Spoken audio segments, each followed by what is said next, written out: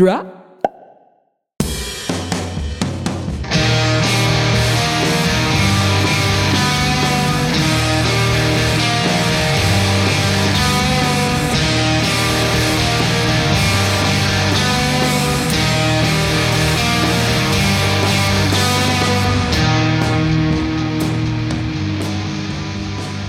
Hello. Welcome to Genuine Wrestle Boys, a podcast of four friends with better friends who love professional wrestling. Isai is here. Ooh. I'm Derek.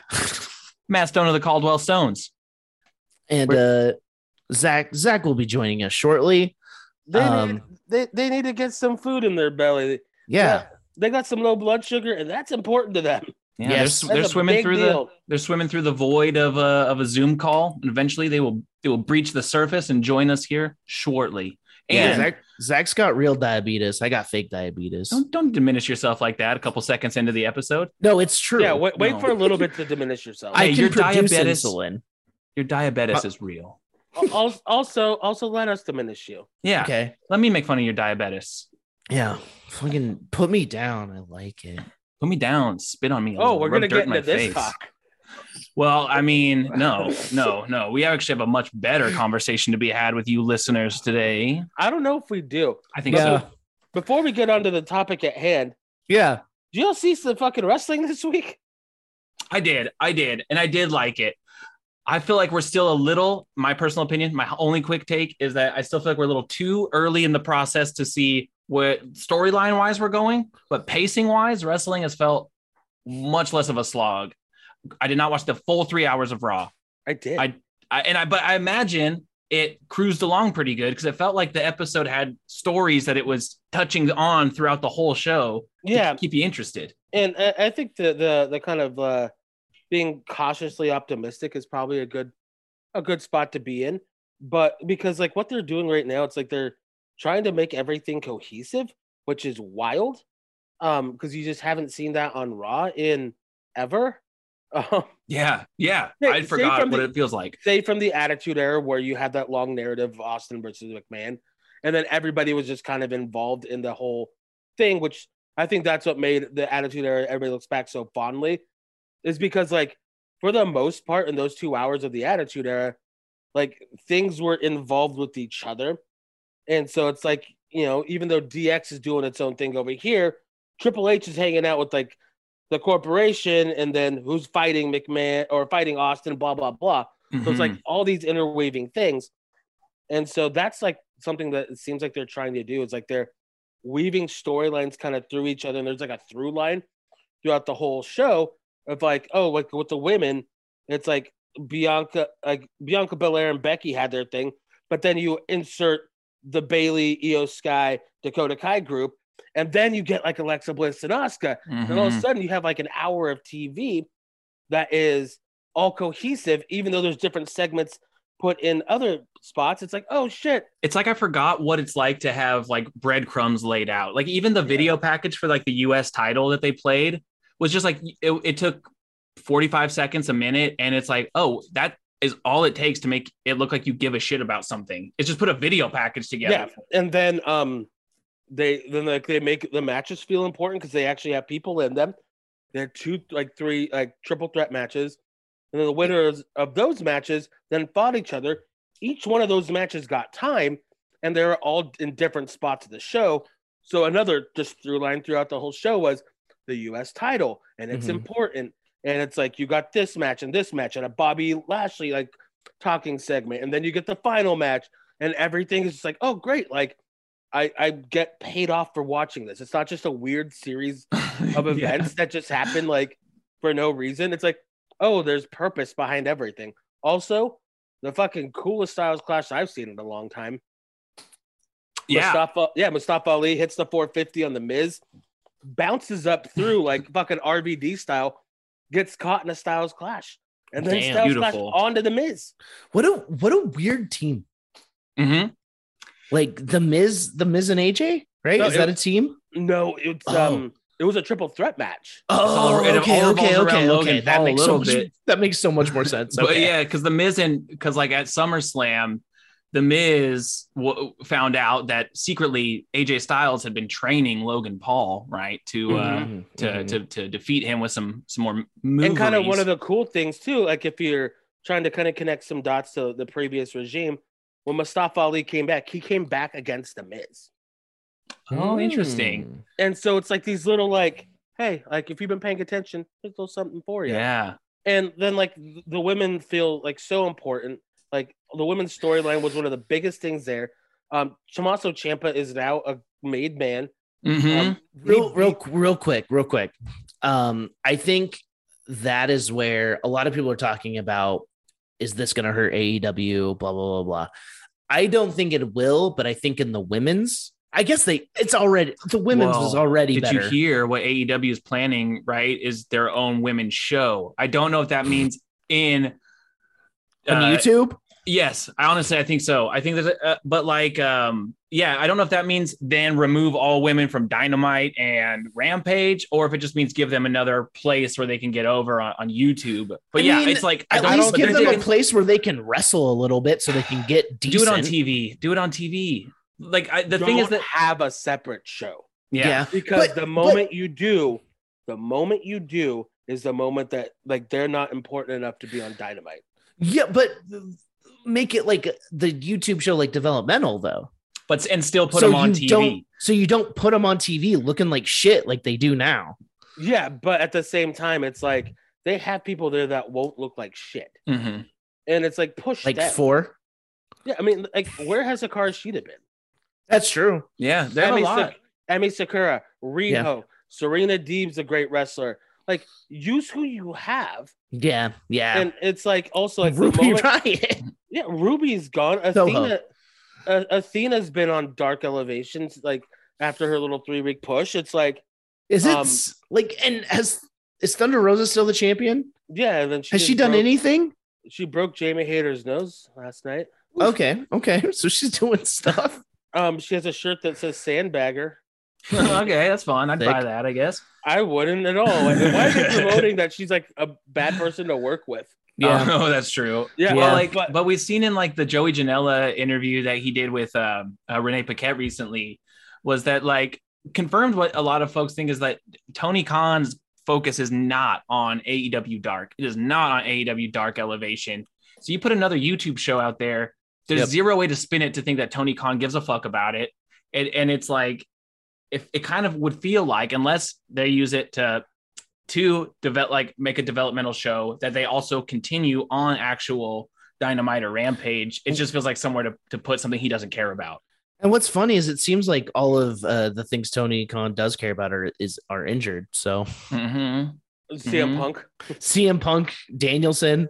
His best friend, CM Punk. The one thing before on the WWE, before we get into our fun ass topic, is I did watch the interview that Triple H did on Logan Paul's show. Okay. I wasn't expecting to watch the whole thing, but I did, because it was really interesting to see Triple H in this element where he feels really cool. You know what I mean? Like where it is a little outside of him just talking. Bubble. Yeah, exactly. It's him talking about wrestling outside the wrestling bubble. And so he's just like, one, you really do get to see how much Triple H loves professional wrestling. And I believe that about him. I think he's passionate about the sport. I think he sees it in a big picture of how it can tell stories that are relatable worldwide. How it can be both sports entertainment, but also pro wrestling. But it was also really interesting to see like the addition of Logan Paul into WWE also seems like less of a celebrity gimmick spot, even so much as like Bad Bunny's is, but more of a way where Logan Paul, they kind of want him to be an ambassador for this other part of social media that they don't fucking understand. Like they just don't get. And so instead of like trying to dip their toes in it themselves, because they're cringy as fuck when they do that, notoriously bad at it. Yeah. Like so bad. It's like you hear the NXT 2.0 commercial when they're trying to sell the merch. It's like, we got the drip, so you can rock your fit. And it's like, stop. You know who would have been better as an ambassador than Logan Paul? The internet champion himself, Zack Ryder. Yeah, I mean, he doesn't hit. He doesn't understand it now. Well, But, also there's probably he created the internet for WWE. Yeah, but there's also contractual stuff, right? But he also created the internet for WWE, yes, but it's like that was for wrestling fans. And that was a long time ago. This is for not wrestling. yeah. Or lapsed fans. Yeah. But it's like, also really interesting to see Triple H talk about. He went into detail about the feeder system that they want through like college athletics, the NIL, which I do think is pretty interesting. Where it's like I had heard reports, right, that like at the last training session they were pretty underwhelmed with the athletes showing up from the NIL. It wasn't even underwhelmed.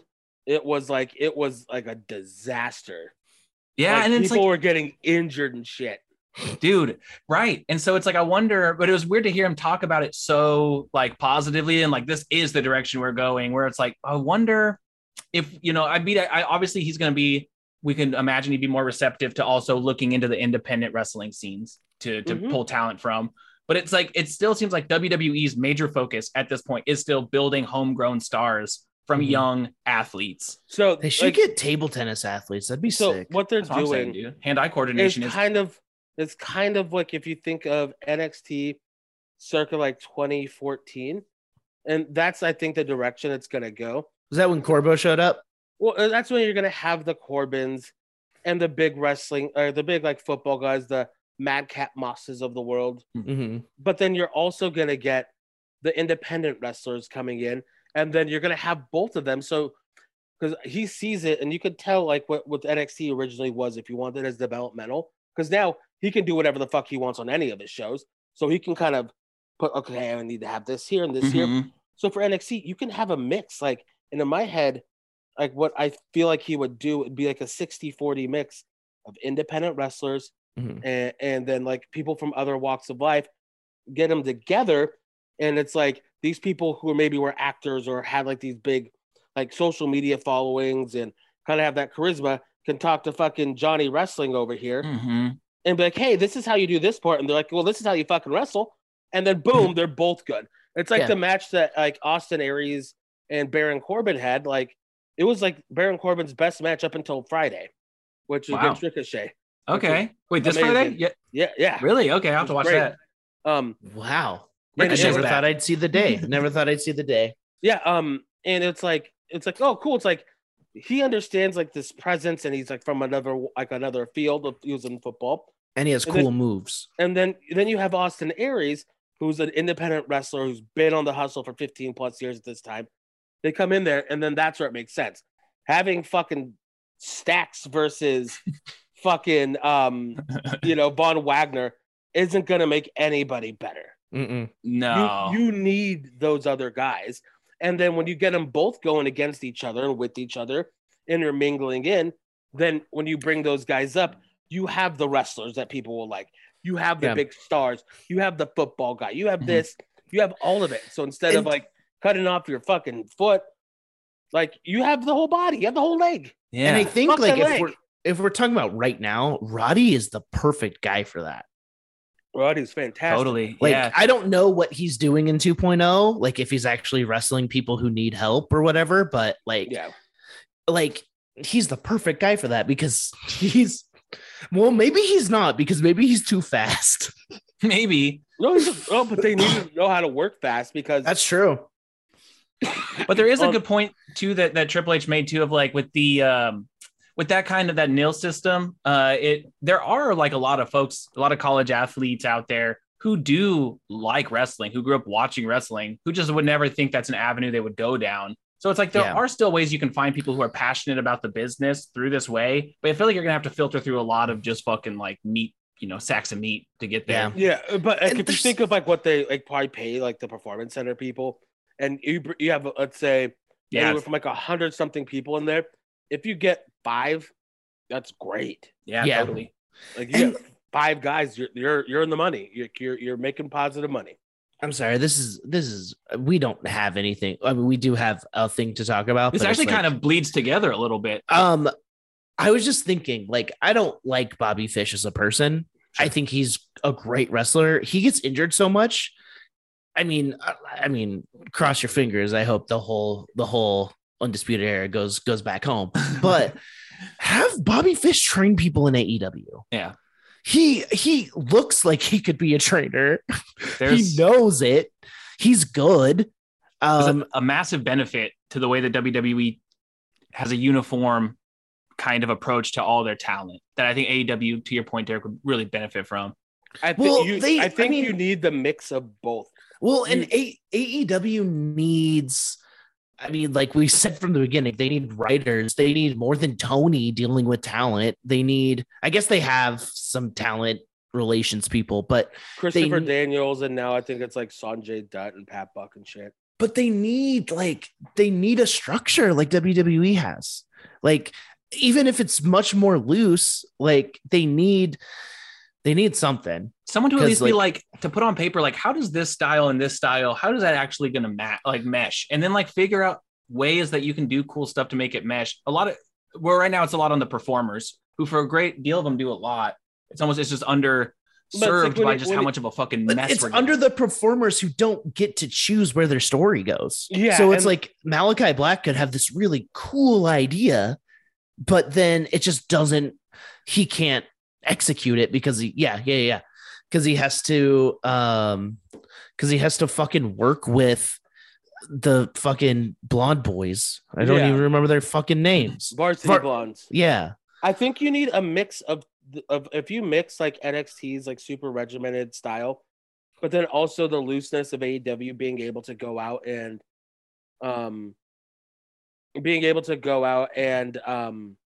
do independent stuff and do shit like that.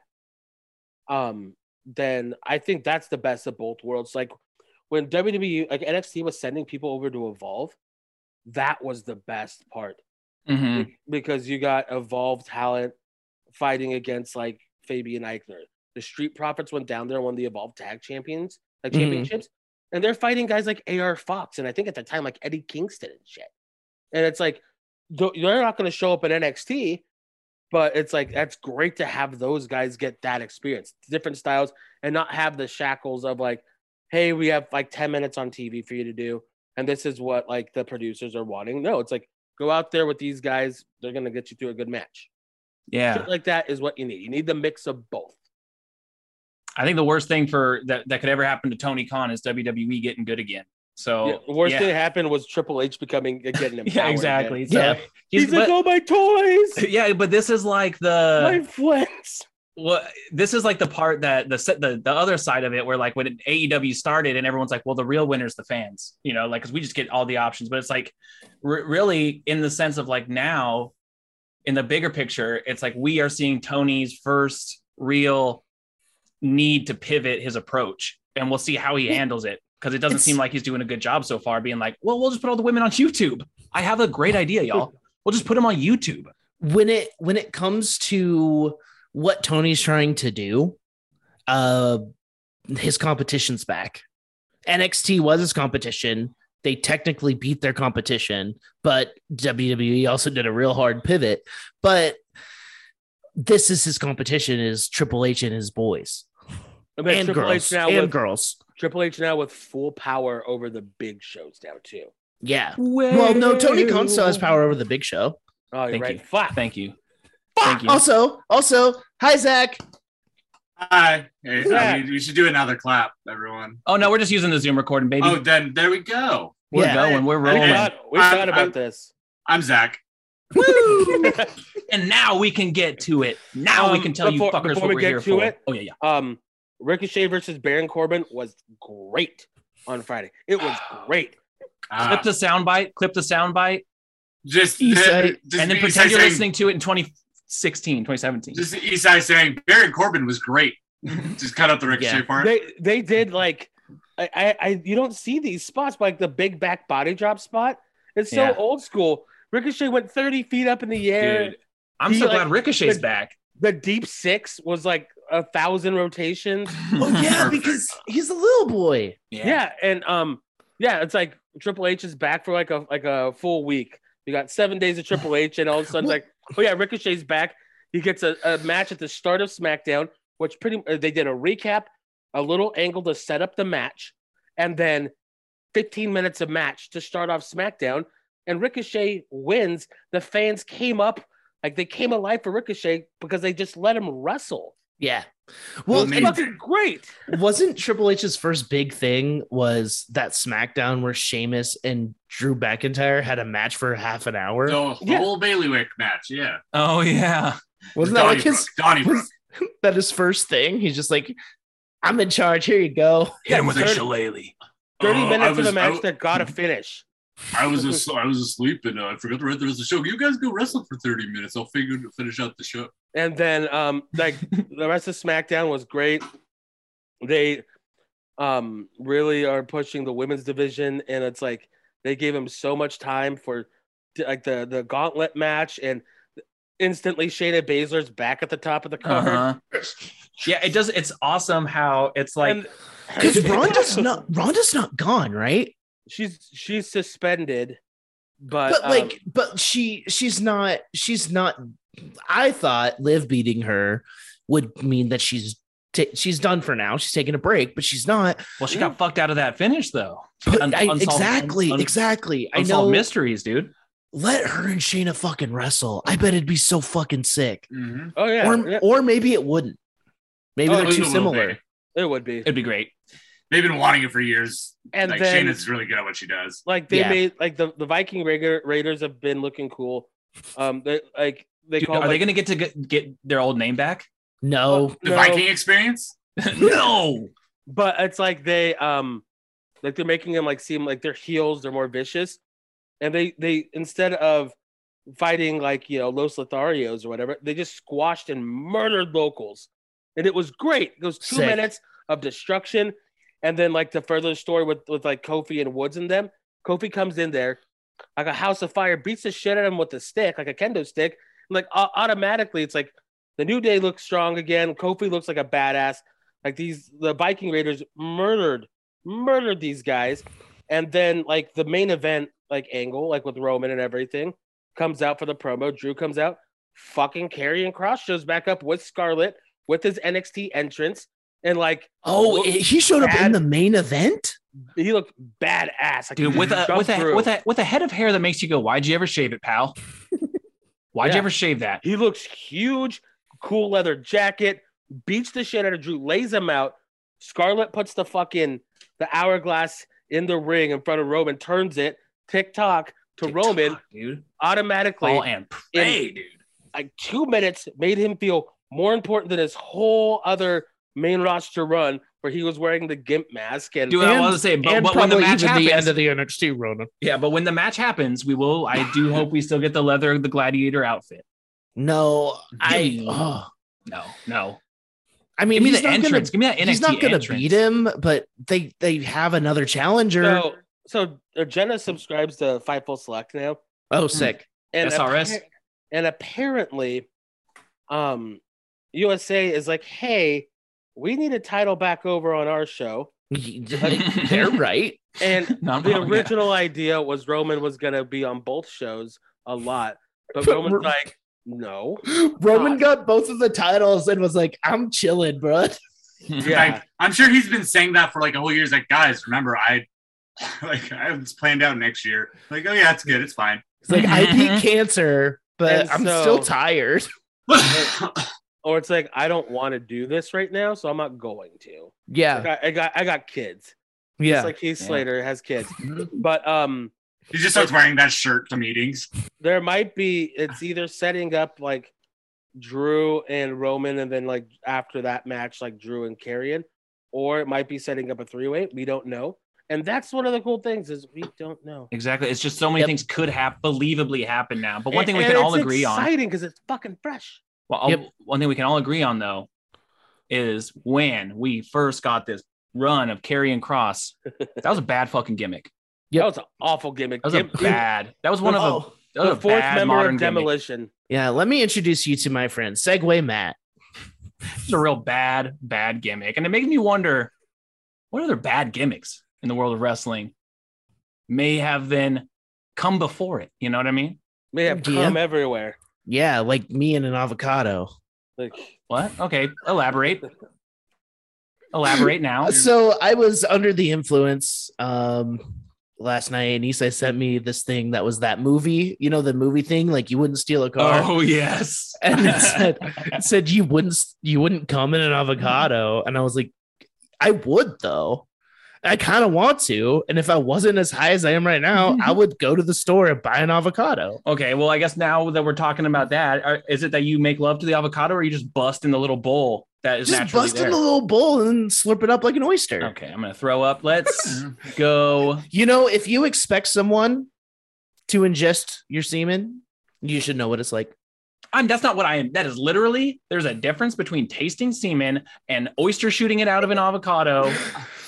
There's a difference. Protein's protein, baby. Gotta get Don't those talk gains. to me like I'm the prude. I'm not the Gotta prude get those here. gains. If God's not dead, then how do you explain these gains? Yeah. Yeah, let's get let's. I did before we get into escalate bed- it real heavily. I'm sorry. You did. I would say I'm probably the one who's given the most blowjobs on this conference call, and that was still a lot for me. Honestly, I'm more disgusted at the idea of oyster shooters. I've only had one in my life, and it was like, oh, you want me to throw up on the table at Moe's? I'm gonna throw up on the table at Moe's. Did you have some clam chowder at Moe's though?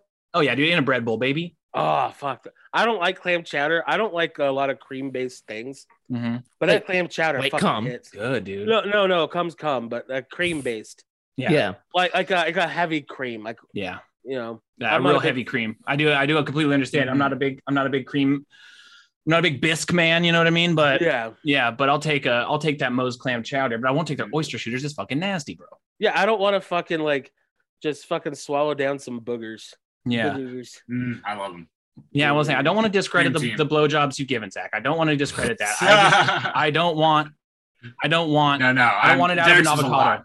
It's a Derek's is lot. a lot. I also hate avocados. It's just a weird. Okay, weird yeah, mix that's a going bad on. time. Well, you That's a don't bad get any time. avocado. It's just a vessel. It's a waste of an avocado, It's dude. like the grapefruit method. Yeah. I don't want to impersonate. I was about to impersonate that sound, and I'm not going to do that in the world. That's maturity. That's maturity. Like the mac and cheese sound. Yeah. Yeah, the mac Like and cheese 18 pounds of cream cheese in an industrial sized mixer. sound. Wow, that's the sound. that's gross. That's a bad gimmick of conversation. And that's where Oster found out he's a public masturbator. Back to what we No. were talking about before we were recording. No, I have never done that. Just in the backseat of my parents' car once. While they were driving you, Yeah. my dude. And then my mom's like, "What are you doing?" I was like, "Nothing." I had a nightmare about that. That was like a reoccurring teenage nightmare for me. Was that I was on a road? Derek masturbating in back of his parents' car? No, that's so. No, it's me. That I would have this reoccurring dream that I was in the back of a car on a family road trip, fucking doing that, and then Don't say car. You were in a van. it was a Kia minivan. I know But the van. That's Yeah, it was a red van. But I would have that dream where I'm like, why am I doing this? And then I wake up like, okay, good, I wasn't doing that. But then you wake up from that and You know what? It's a real Moon Knight situation, but it's just like exactly. That, But that maybe night, that means I missed out on something, Derek. No, you didn't. But I didn't for a long time. I did it wrong. I never pulled my dick out. I did You the were a over the DJ pants set. method. Yeah. Yeah, I was understand, the dude. friction method. You were raised Christian like that. I totally. I had the understand. orange shorts. I completely understand. I loved basketball shorts when I was a kid. you were just a real pillow princess. Yeah. Yeah, exactly, which is totally cool. Anyway, This I fucking took a just turn. discussed how I used to jack off when I was a kid. So, How you used to play with your gimmick? yeah. Here you go. Let's Let's go. I got some. Okay. I got a couple that might surprise you. We're talking about Okay. bad gimmicks in wrestling history, and there are a fucking lot. Yeah. There are so many bad gimmicks. Let's just start off with one of the worst ones. Let's just get it out of the way so we don't have to talk about it very much. Okay. I mean, come on. The fucking Eugene? well, that wasn't even the one. I'll just say the Gobbledygooker and the Shockmaster. Those are always the top of the list. Oh yeah. We're gonna mention them here. Of Hector course. Guerrero in a turkey suit, and he danced with me and Gene. And then the Shockmaster was fucking Typhoon or Tugboat, and he tripped in a stormtrooper mask. There you go, everybody. I gotta say, bedazzled stormtrooper mask. that's the though. thing. Yeah.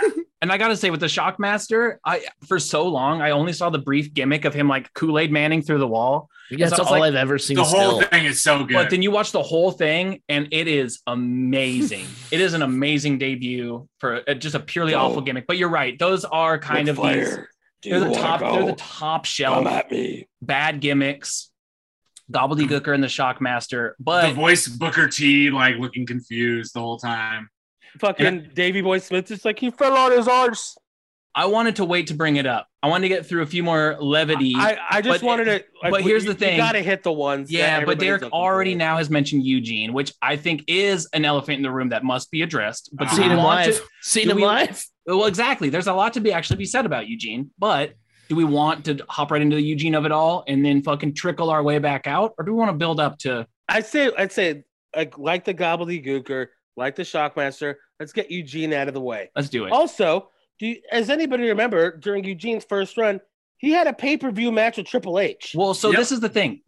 So Eugene comes in as Eric Bischoff's nephew, right? Eric Bischoff's running SmackDown at this time, GM Raw. So he comes in as his nephew, his special needs nephew, right? And what's the dude who plays Eugene? Nicholas Dinsmore.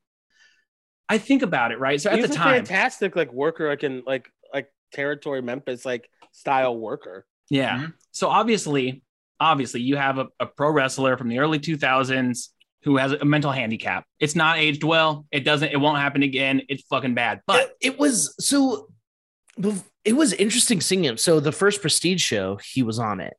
As Eugene.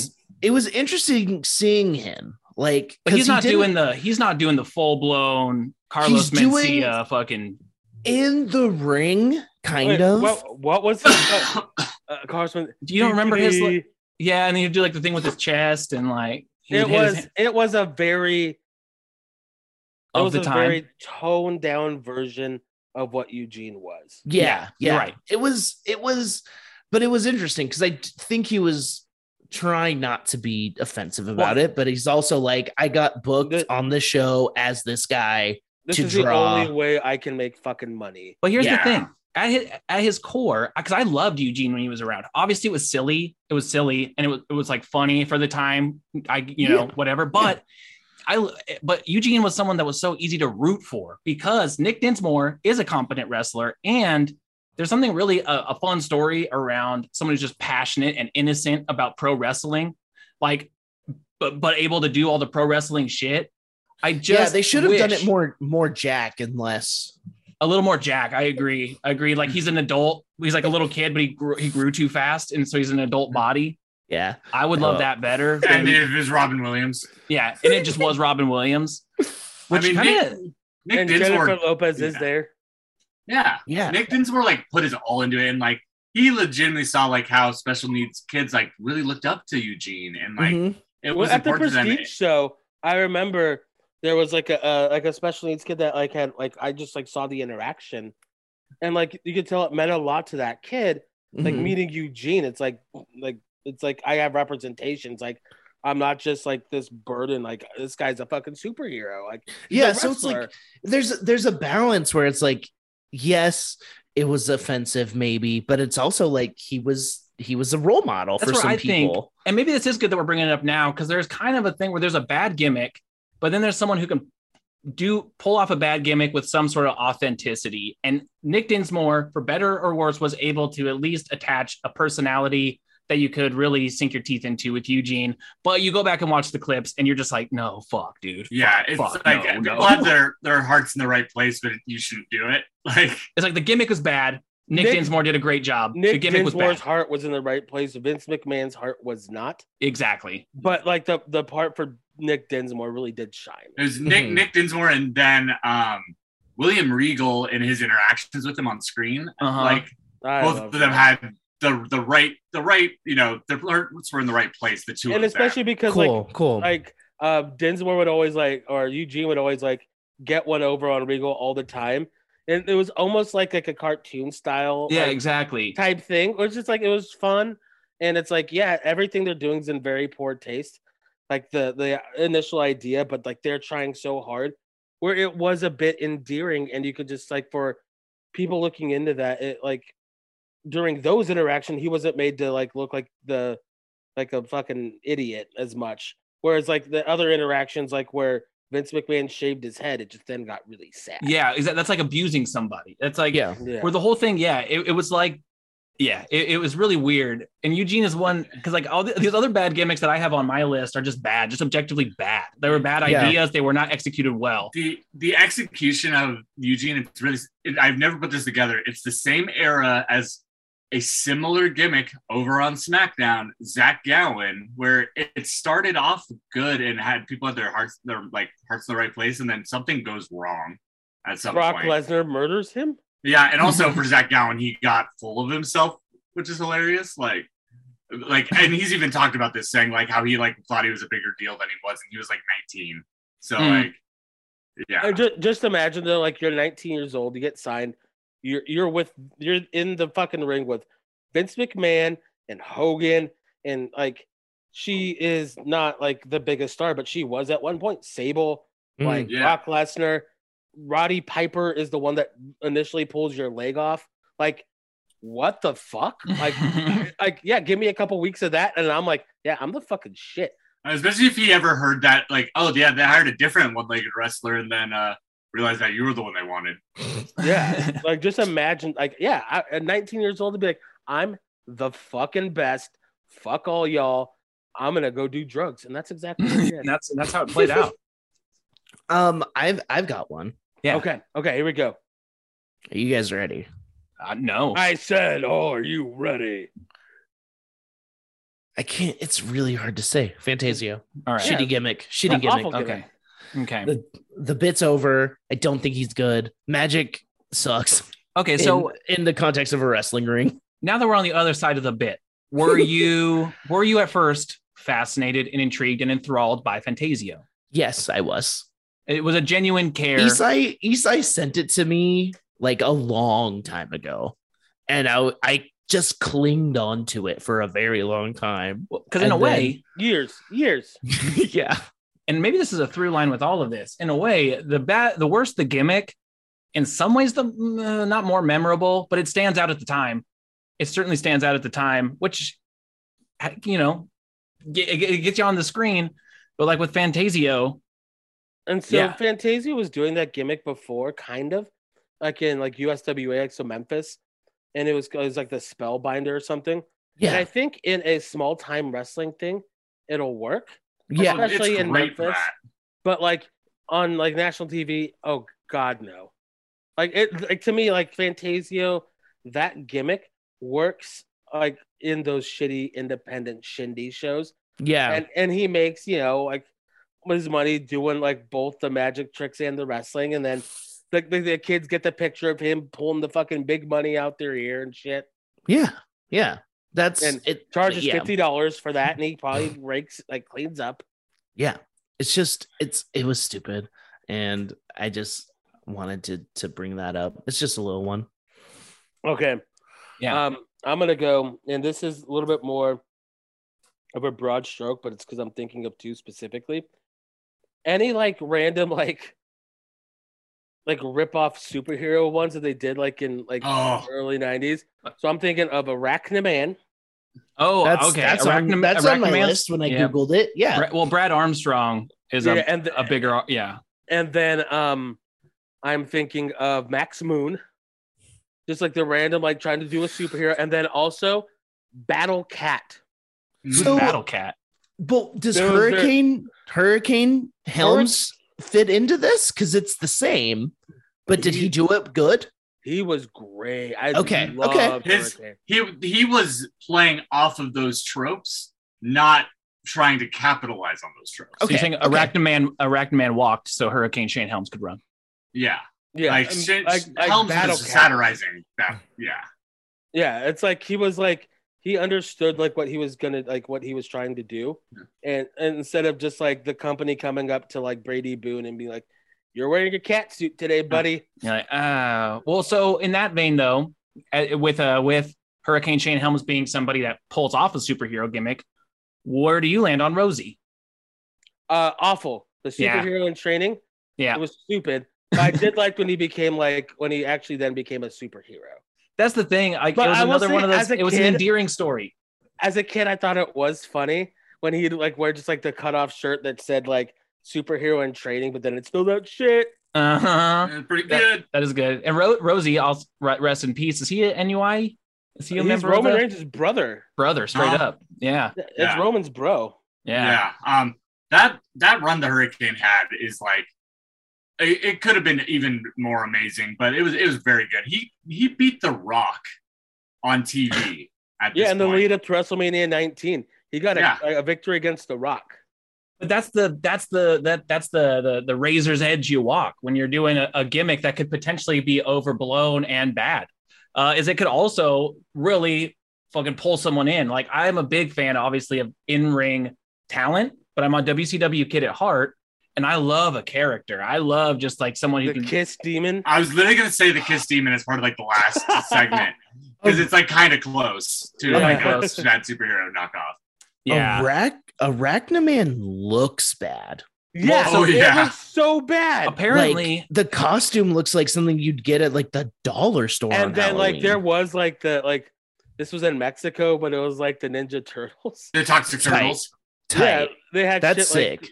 Like there was a lot. Like they just try to capitalize, and like we'll even toss this fucker in there, Oz. Yes, Kevin Nash. Kevin Nash playing the wizard from Wizard of Oz, even though that was Oz Kevin Nash. Oz was the place, but they just called him Oz because Dusty Rhodes was like, well, fucking TBS owns the rights to what's the fucking I can't think of the movie. The Wizard of Oz. Wizard of Oz. Yeah, we just said it. But yeah, Turner owned a bunch of these movie properties, so they're like, well, how can we cash off of this? RoboCop. Actually showed up in WCW. So it's just wild. Like those were like just so bad because like where Hurricane, like he pitched his own story and he pitched his own character, and so with him being a comic book fan, he wanted to bring that to life. These other ones, I think what separates that is that these were just like the bosses being like, yeah, we need a Spider-Man. You, Brad Armstrong, you're Arachnaman. From my understanding of it, Brad Armstrong specifically, because this guy's got a couple bad gimmicks under his belt. It's like I guess originally his worst gimmick is being Road Dogg's brother. Yeah, his shoot brother, right? And he comes in as like a masked Freebird. Brad Armstrong does, and then what is like? I had it pulled up. I think he was so like when Road Dogg came in, he was literally a roadie for his brother. Like he was roadie for Jeff Jarrett. Oh, Jeff Jarrett, that's what it was. But Brad Armstrong was just like, it's like you hear stories like, wait, wasn't he this other guy? It's like, oh yeah, he was that too. Yeah, like it was Buzzkill, which I think was his like his Road Dogg-esque character, Arachnaman, the Candy Man, where he would just toss out candy, which I'm like, dude, that's how you get over though. Dude, that's a sick gimmick. There's a really funny thing about like a gimmick like that. So there was a guy in developmental, and this is when Johnny Ace was fucking leading shit. And I forgot what his name was, but he had he was from Puerto Rico, had like a cool mask, had like the fucking Muda gimmick, like with the mist and shit. Hell yeah. And it was scary. And then Johnny Ace comes, it's like, yeah, we know we can do that, but I want him to make him like the Candy Man. He tosses candy. The kids love him. Call him Sweet Poppy Sanchez. Gets in there. He wins the match. And then if he doesn't get over, I'll just turn him back. Well, they tried it. It didn't get over, and then they fired him. Wow. Yeah. Perfect. Going back to superheroes real quick, one thing I like is who does the big Mexican show?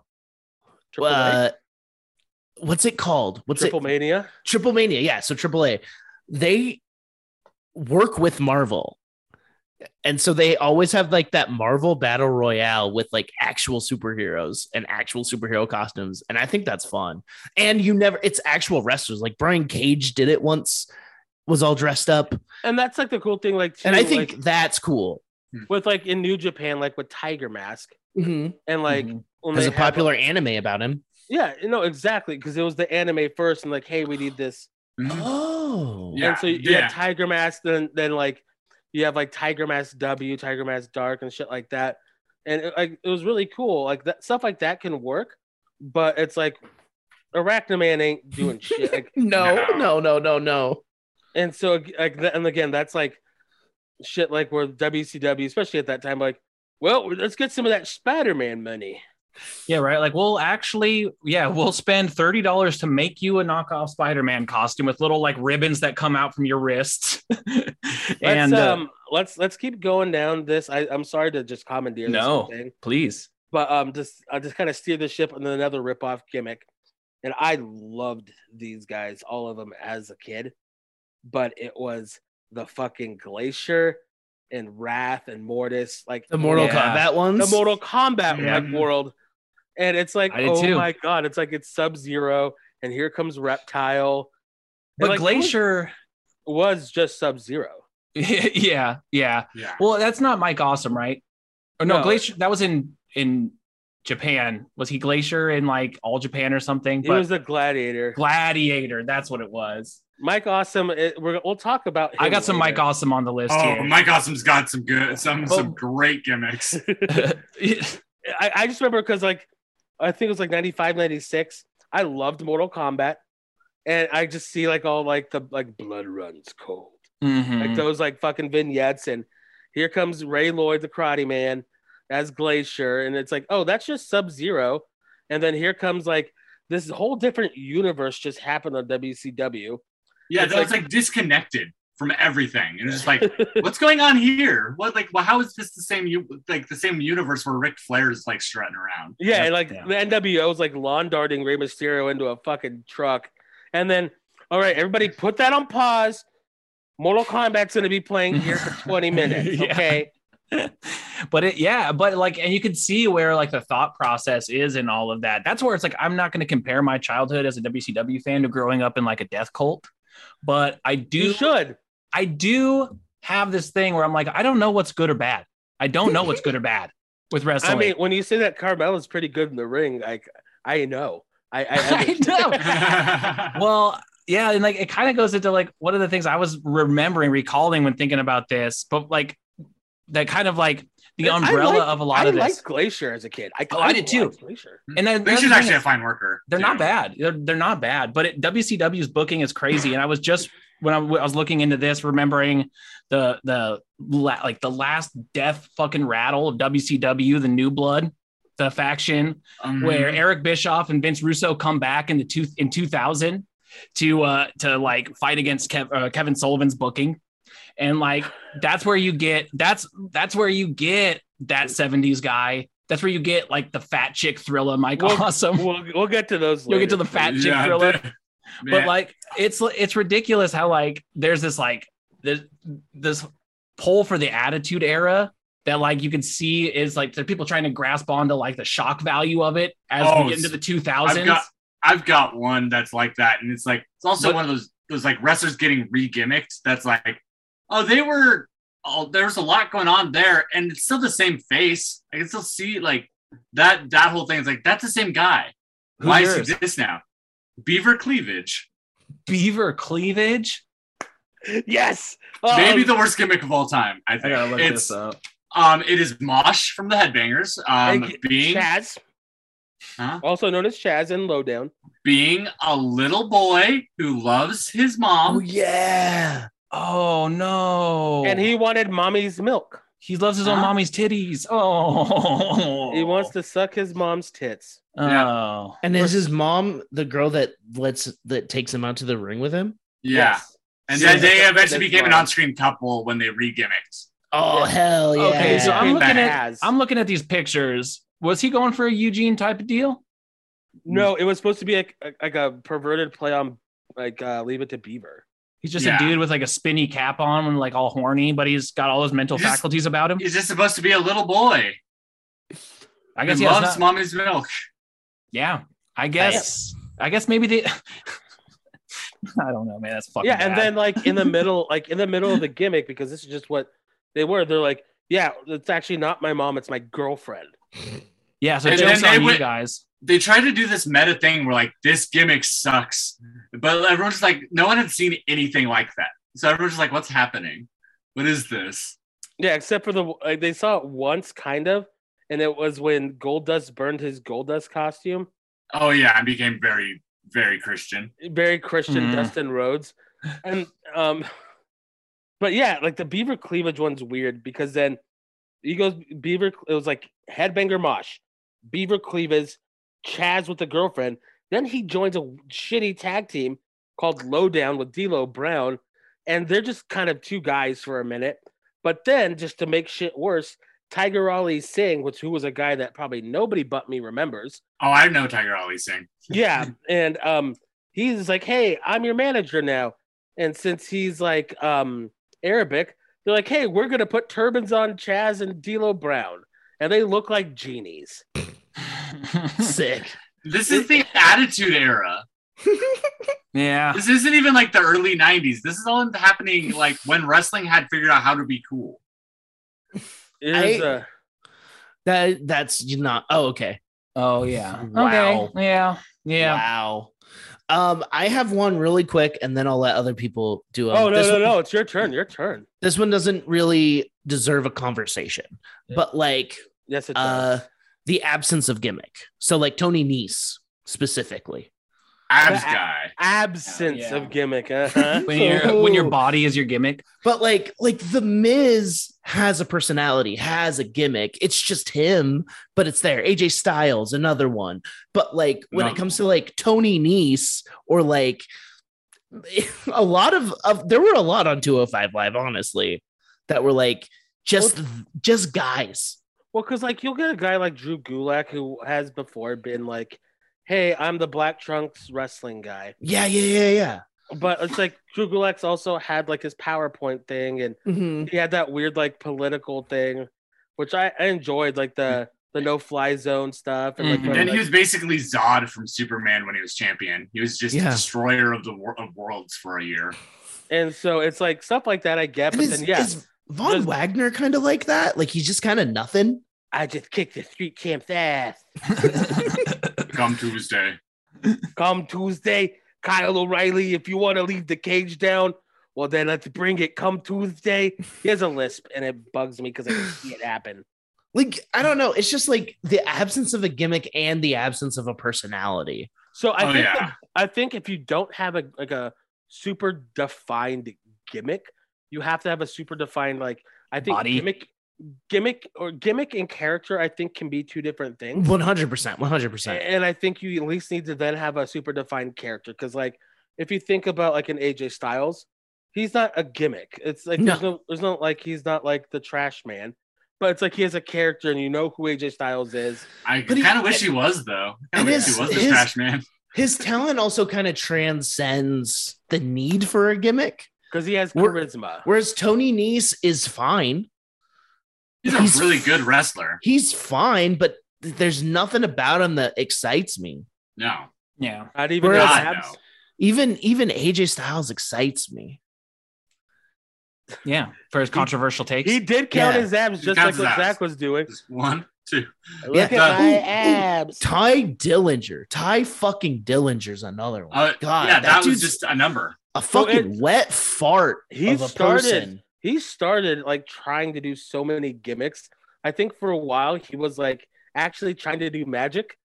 Sick. And then he became then he did the Perfect 10 thing, which kind of started as a bit of a gimmick. Like he was saying that he was the best looking and the best wresler. He's basically doing the EST, just really shitty. And then it just became the 10 guy. Yeah. And then it became less of a gimmick and character and more of just a catchphrase. Yeah. And it became the height of that gimmick is going out number 10 in the Royal Rumble. And he did that. And that's the heights of that gimmick. Well, and then that's the ceiling. And then it was unprotected chair shots. So yeah. He did lose to Baron Corbin the one time Baron Corbin's ever won a title belt because it was a triple threat match. But he got put in just to take the bin for Baron, so AJ did it. And True. Another thing with all that is I feel like AEW has a lot of those guys. Yeah. A lot of just no ones. Because there's no creative team. There's now, but if Joey Janela wasn't a dirtbag, he'd be one of those guys. Yeah. Actually, if Joey Janela wasn't a dirtbag, he wouldn't be wrestling. So yeah. Joey Janela had that character of the bad boy. Yeah. And forever. It bleeds into real life. But also, when he'd play it up and you have the 80s music and he's out there in the Pit Viper glasses and looks like he's from the 80s and he looks like he drinks all the time because he does. It just made sense. I understand this character. I know who this guy is. He's a sleazy bad guy. Like if you think of him like from I can see him in the 80s movie right now. And he's like one of the sleazy goons. Yeah. And then like Eddie Kingston is so defined as a person that it's like that's why he's a character. He's a character. Yeah. So it's like it's these people who just like don't have enough charisma to do anything. Like Eddie Kingston's character is very defined as like he's this maybe like hot-headed guy from New York who's misunderstood, but he has a good heart. Mm-hmm. And he always stays true to his friends. He hates Chris Jericho. And it's like he's staying true to his friends. And it's like, okay, he seems like a guy that we would hear call in once a week to like Jim Rome. I mean, honestly, talk about the Mets. Honestly, I can't believe the fucking Mets did this again.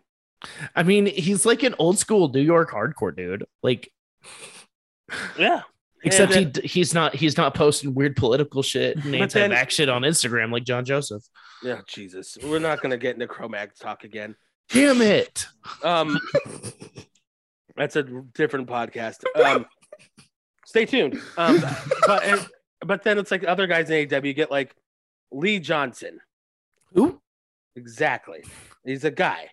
There are a lot of people in AEW who I've like heard their names so much on recaps and stuff, especially from the Captain Sean Dean. Like stuff that like when I wasn't watching AEW as much as I've been trying to like lately, and when they were just like didn't have any stars, so it was like the same like group of guys showing up on Dark and shit that I might not catch Dark or I might not catch Dynamite a specific week. Aaron Solo. I know like I'm saying there are guys that like I am surprised still sometimes when I see them pop up and I'm like, that's what they look like. I thought that was a different guy. Like I was sure that was a different guy. Aaron Solo I know because of his ex. So Ricky Starks.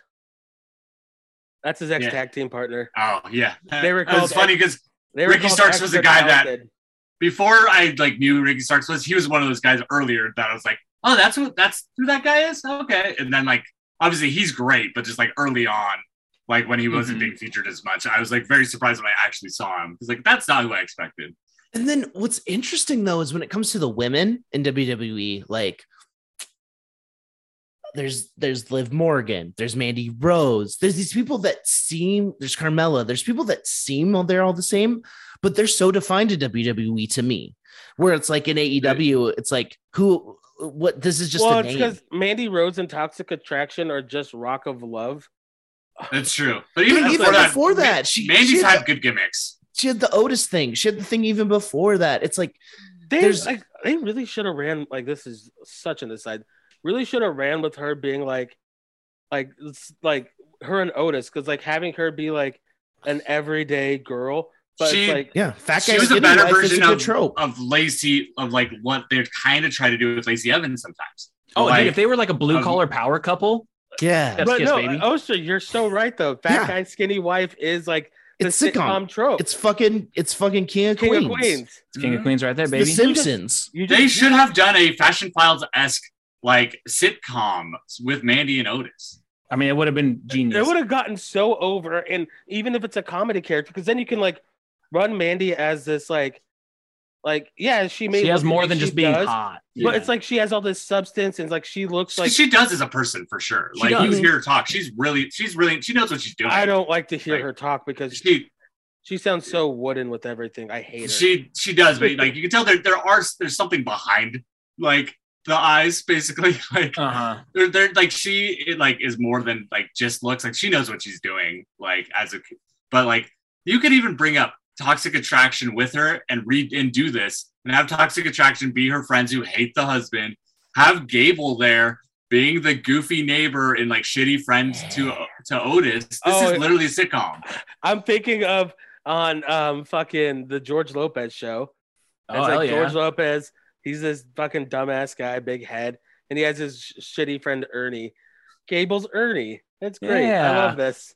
Oh my God, Gable could like 1 week. Gable could have his old friend from like college show up, and then like have Jason Jordan. Yep, have Otis be jealous of like his friend going and like spending time with his old like this other friend. Yeah, give us the book, Trips. We know you listen. I need a little help with this one. Okay, let's get back to bad gimmicks. Yeah, sorry. Well, I said but no conversation. This is one I straddle a line of not knowing if I'm right or wrong. I don't think this is a bad gimmick, but I'm open to have my mind changed. Disco Inferno. Awful gimmick. Okay, that's what I need help with. A great awful gimmick. Like one that works very specifically somehow. And I don't know why. I don't know why it's worked. So it's like I was looking into it a little bit because I have a scattered memories of being a child going to like WCW live events, and I think going to a filming one time of Thunder and Nitro. They had both. Nitro. Did you see ICP wrestle? Because that'll tell you which one. But the only thing I remember from going to this taping is Disco Inferno. Is the only. If you went to Nitro, Hulk Hogan came back in the red and yellow. In Boise. I'm telling you. No reason, but all you remember is Disco Inferno. I don't remember what show it was. That's all I'm saying. He caught my brain. I don't know what it was. They're both up on the net. Well, actually, they were on the network. I don't know if they've made it over to Peacock, but both those episodes are. You should. But I was young enough that this would have been 98, 99. I was only like 8 years old or something. Like I didn't have the same frame of reference that even my older brother, just a few years older than me, had, which is why we even went. But like, so something about Disco Inferno always stuck out to me. But he's not bad in the ring, right? Right? He's a good wrestler who has a lot of shitty matches. Oh, okay. Like he's like his high flying shit. Some of it's so wild. Even like later into his career, it's like, wait, he's still doing that? Like, yeah, his Molly go round. Like he basically did like a full front flip and then was sitting doing a leg drop in the air for like, the whole length of the way down. Like, and it was like, that's gonna destroy your tailbone for one. Yeah. But like, it's like you can do shit like that. Like he did the 450 like back in the mid 90s. That's what I'm thinking. But he really didn't have much more to his character other than gyrating, right? I mean, it was just gyrating. He was Disco Stu. Like, yeah. I like Disco Stu better. I think it's still a good gimmick. I don't think my mind's been changed. I don't think my mind's been changed a little bit. I think that's a good gimmick. Also, Disco Inferno's a garbage bag of a person. Yeah, that too. All right. Well, you don't like to hear that. You don't like to hear that. Okay. I mean, you can just assume anyone in the ring from the 90s was a garbage bag of the person. Unless they prove otherwise. And it's probably they've changed since then. They probably still DDP probably sucked back then. He loves strip clubs. That was his thing. He probably wasn't great back then. He seems to have gotten better now, like. So let's get some umbrella God ones and yoga. now. Okay. Let's get some umbrella ones now. Let's go musical gimmicks. And so that's interesting though. We're getting Kiss Demon. Yes. We're getting PN News. What about we're getting Man Mountain Rock. What about the Misfits?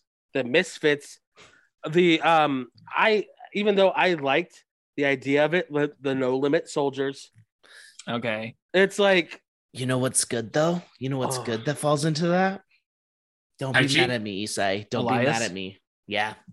And Honky Tonk Man. I mean, Elias did it well. You have a couple music gimmicks that did. The Rock. The Rock's music gimmick is amazing. There's a couple exceptions to the rule, but I agree with Isai. Music gimmicks, not the way to go. No, but it's just like not all music gimmicks are bad. Yeah. But we're just saying the bad ones under the musical. Yes. I was just picking out the ones that I think are good. Well, because like the good ones, there's always a little bit extra to it. Like the ones that are bad start as we need to have a music gimmick.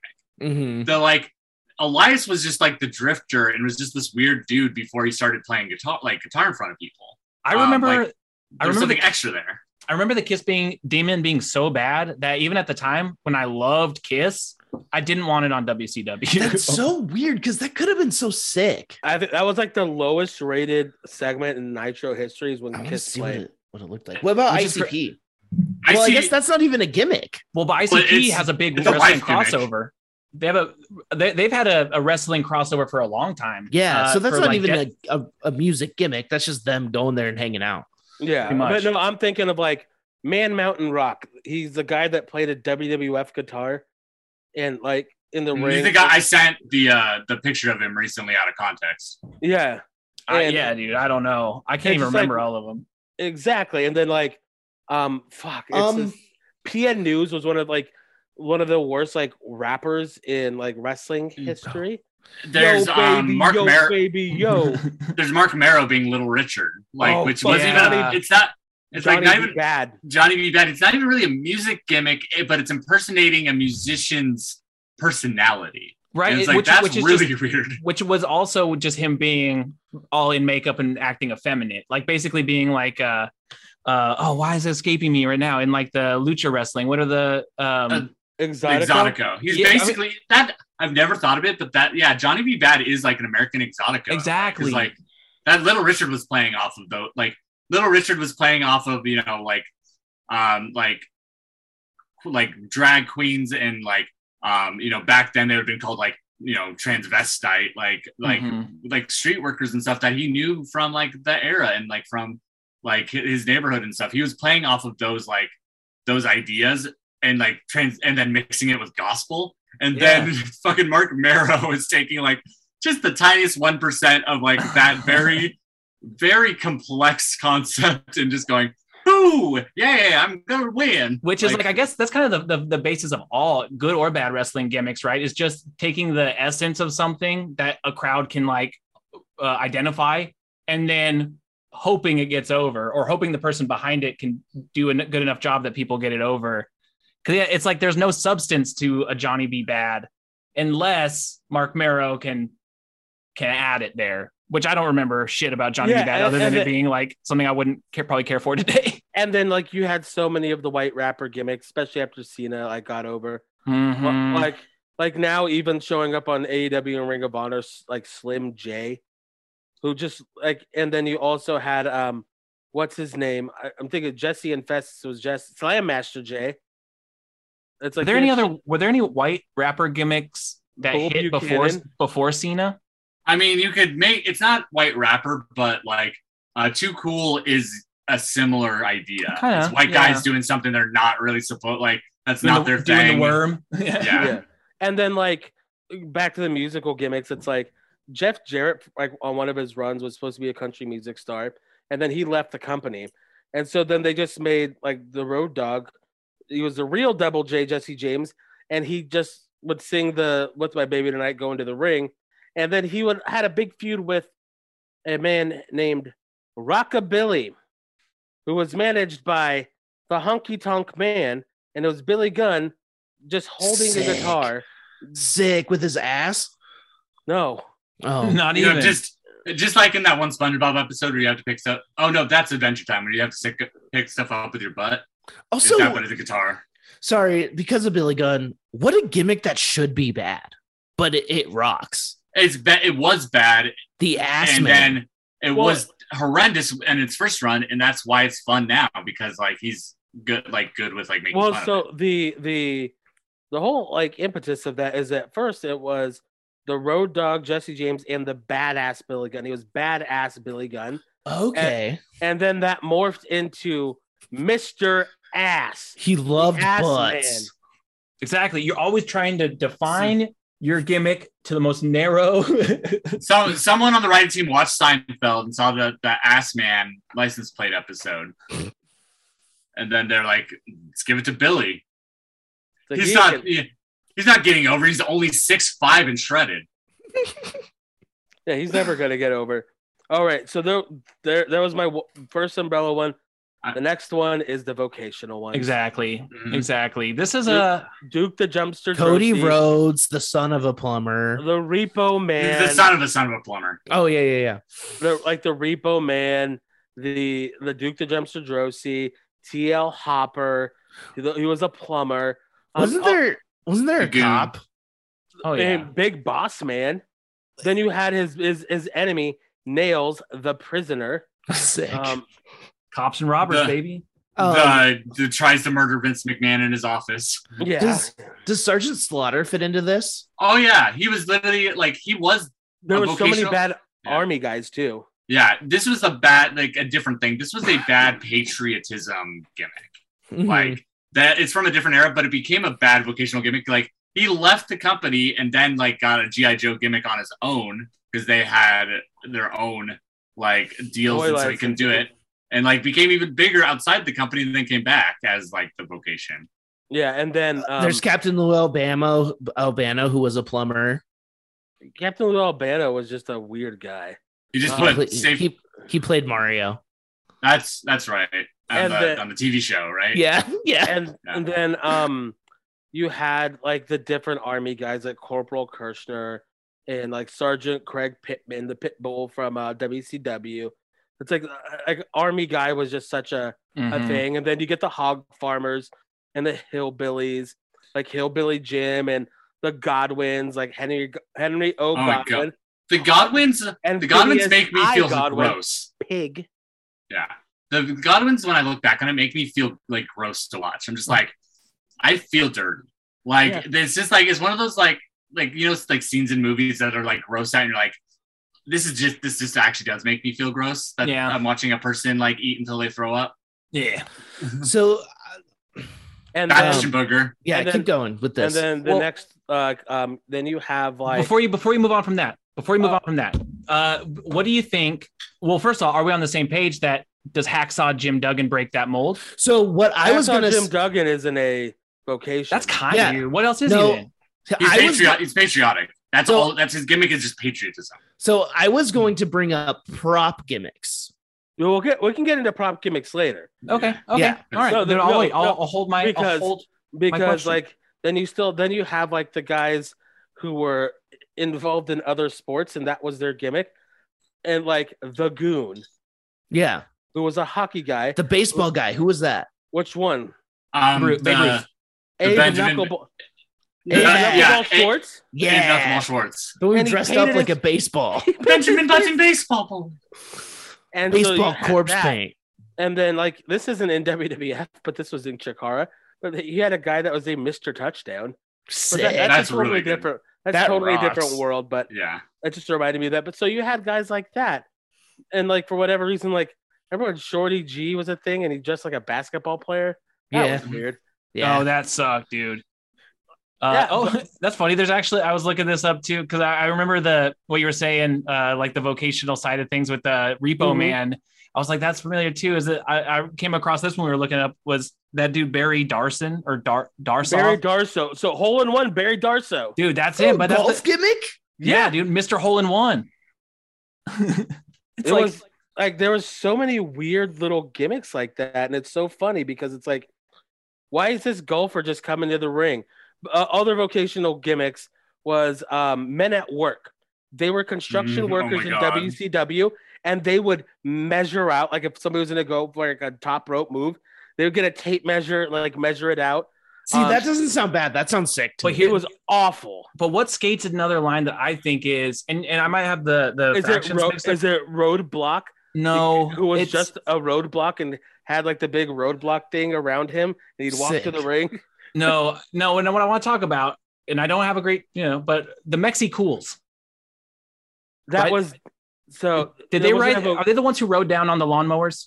Yeah, but you tread lightly, brother. That's what I'm saying. I feel like that's probably. But is that a bad gimmick, or I don't remember it well enough to remember how it. I think another umbrella is racist gimmicks. Yeah, it's a different umbrella. Exactly. But no. So, the Mexi Cools, their thing was like that's what like everybody thought of like Mexicans was they're mowing your lawn and doing that, and that's why they did it like to like right to be like this is what you think I am. Put it back in your face, kind of. They never quite got to make like the statement. They never really got to like say the punchline to like the satire they were doing, and so it just in retrospect is just bad because like they were trying to respond to all their stuff going on, and just like and you have this monolithic character in Eddie Guerrero doing similar thing of being like lie, cheat, and steal. That's what you were gonna say. I am like I'll be that times 10 for you in your fucking gimmick. So it's like it kind of felt like it was in that same realm. They didn't have a chance because Hoobie just pissed everybody. Oh, okay. Nobody liked Hoobie. The other thing I was were they technically vocational? Was that their whole thing? Okay, it was just the lawnmowers as a racist thing. Yeah, and then you have like one that's kind of a mix of both. Not necessarily it had vocational along with it was Curran White, which is both racist. But then he had caddy. But then he had the caddy, which was Dolph Ziggler. And then also, let's just talk about the Spirit Squad. All right, here we go. Let's do it. Because that hits the vocational or sports. Yeah. And it was male cheerleaders, and they were evil. Nikki! Mitch! Yeah, it was the match with God, right? They were involved. They were involved in that angle. They were involved with Shawn Michaels and Vince McMahon and Shane McMahon. And they hated Shawn Michaels. They hated it. They might as well have been y'all because they hated HBK. I love HBK. Whatever. He's number 2 in the world. Better. Yeah, Bret Hart's is better. Matt, you voted him 5th. Fuck you. And then it's like they were just evil cheerleaders, and like it was so strange, and like it's such a bad gimmick because like why are we either scared of them or why should we cheer them, and what's their fucking purpose? Why do these cheerleaders decide, hey, one day let's just go wrestle now? Yeah, stuff like that I don't understand. And then like they were around for so much longer in like a prime spot, and then they got literally like the most buried I've ever seen a gimmick get buried. It was HBK and Triple H reunited DX, throwing them in a backstage production crate that had that thing saying "shipped back to OVW." That's actually really fucking awesome. Was Dolph Ziggler the only breakout from the Spirit Squad? Yeah. So Kenny Dykstra was supposed to be kind of the big one, and because he was kind of the leader of the Spirit Squad, and he was super young, but then he got some John Cena heat because his girlfriend at the time was also having relations with Cena, so that didn't help him in real life. Yeah. Hey, and then them dog days of John Cena. Yeah, John Cena just ruined careers for a while. Usually with his dick. But then I can think of 3 careers he's ruined. Anyway, yeah, it was really strange because they're just evil fucking cheerleaders, and the gimmick was bad. But it did reunite DX, and I think I'm like one of like 5 people that look back fondly in that like 2006-ish DX run. The dad DX, Christian DX. Yeah, just because like fucking Shawn Michaels doing chops like at his chest. It's fun. I'm not gonna do it at my dick. Yeah. But remember when the Spirit Squad came back like 5 years ago? Yeah, during SmackDown when the Headbangers were back. Yeah, the feud with the last time that Dolph Ziggler was a good babyface. So it's interesting to see if he'll pull that off right now. It was Kenny, who I'm pretty sure Ken Doan works for WWE again, and Mike Mondo, who were the 2 best wrestlers. Aside from Dolph Ziggler and that, the other guys just were guys like Nick Mitchell. He just like was a guy. Like I think he was like a reality star guy, and then he also dated Tori Wilson for a while. So I think he still won. Oh yeah. Okay. Yeah. I wonder if you ever visited beautiful Boise, Idaho. Okay. I was thinking about props. All right. I'm spitting out a weird one just because it was a good gimmick, but it's bad. Hacksaw Jim Duggan. No, the snake. Oh, Jake? Yeah. The snake part of it is bad. Animal abuse. Russell and I were watching Boy Meets World, and I forgot that they just showed a match with Jake the Snake and Vader, and she was crying. Yeah, it's rough to see. Because she's like, is that a real snake? I was like, yeah, I can't tell you more about it, and I can't. Yeah, the fact that Jake is not allowed to own pets in the state of Florida anymore is, good for. I'm obviously always like, great. I'm so glad he's clean. Yes. I know that he has like tried to appeal that a few times and kind of like come out a little like saying some like kind of butthurt shit about it. It's like, no, Jake, you deserve that part. That's like part of your past life that you should leave in the past. Consequences to your actions. Yeah, and like I'm not saying he was a bad wrestler, just that specific aspect. But I agree that I don't think anything that involves live animals, which they've done a lot. Are you saying the British Bulldogs with their dog Matilda? Dogs. I feel like dogs have gotten. I mean, even when Cody was bringing his we saw how much Pharaoh hated it. This isn't a gimmick, but it was a gimmick match. Was the Kettle from Hell match? Yes. Mm-hmm. That was, I will say, that the lead up to that storyline was hilarious because the Big Boss Man did make Al Snow eat his own dog, Pepper. Oh yeah, and then also this brings me back to when Earthquake murdered the snake and then made Quake Burgers. Quake Burgers. For Jake the Snake Roberts. Earthquake, right? Who in WCW was the Shark Man. The Shark. The Shark. Sick. He's like, Earthquake, I mean, I can't eat these burgers. I'm just trying to eat right. Wow. I think the main event for this whole thing is going to be the Dungeon of Doom. Oh, yeah. I mean, well, I've got a couple before we get into that. Of course. That's I'm just saying.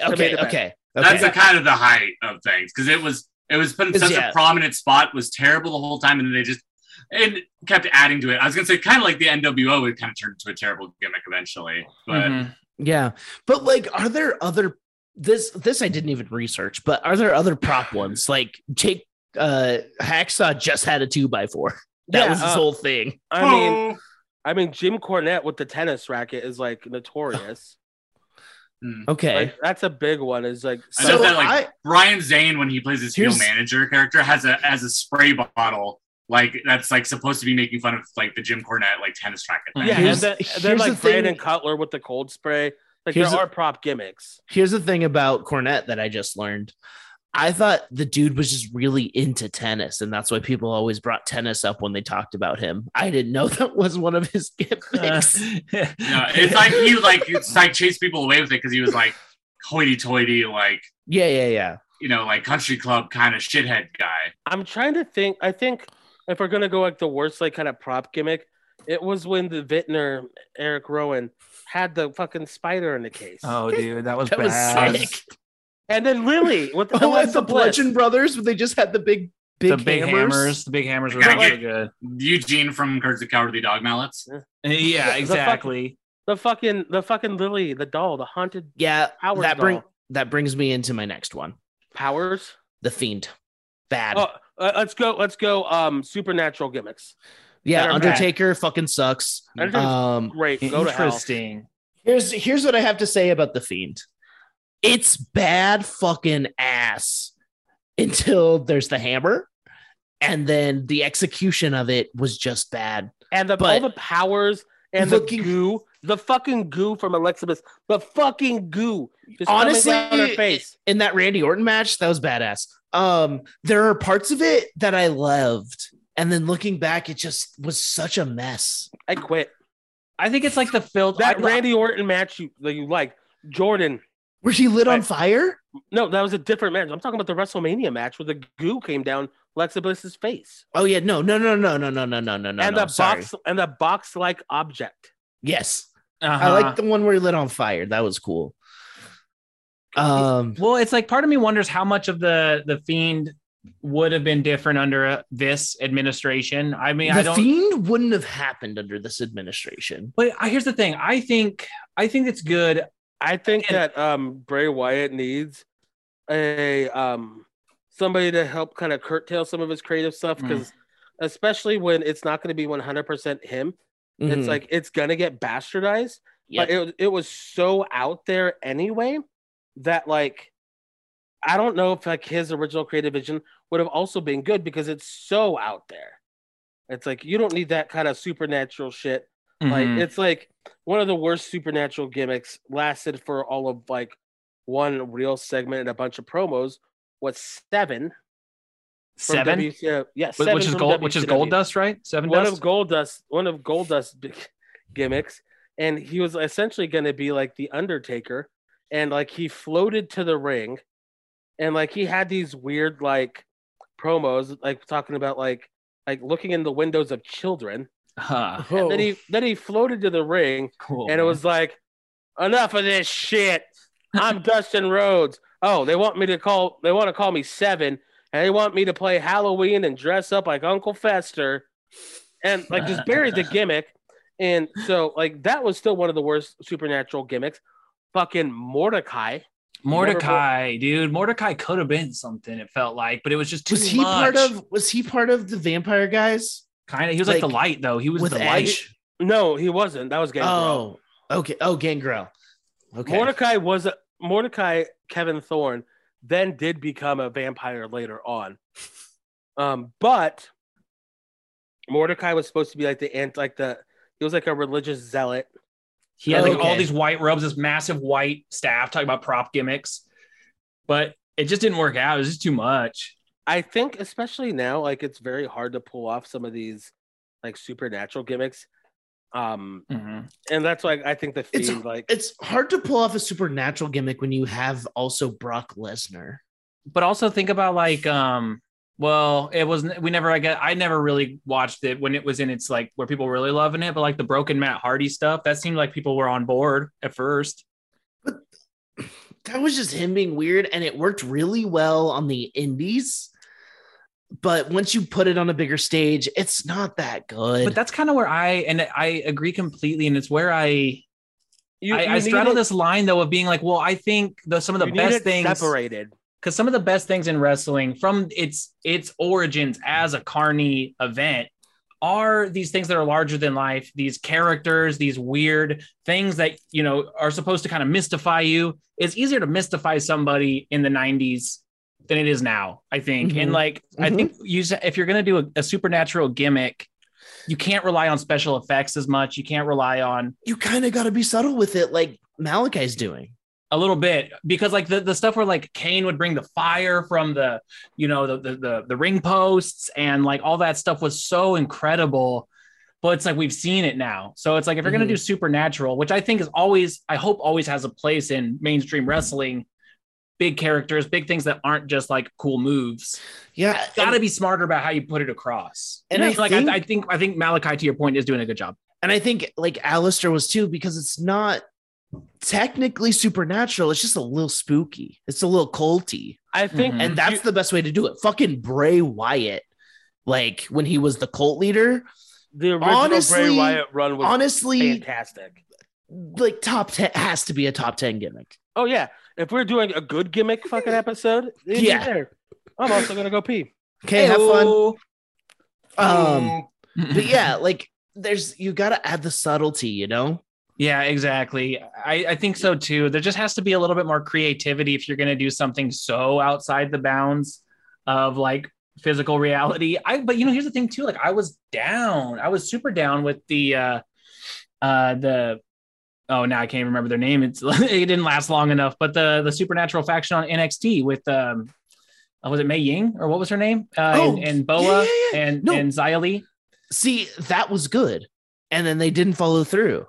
Yeah. And that the part where it began to me to suck was the second when they threw in, she had the power on the stage. It was just too much.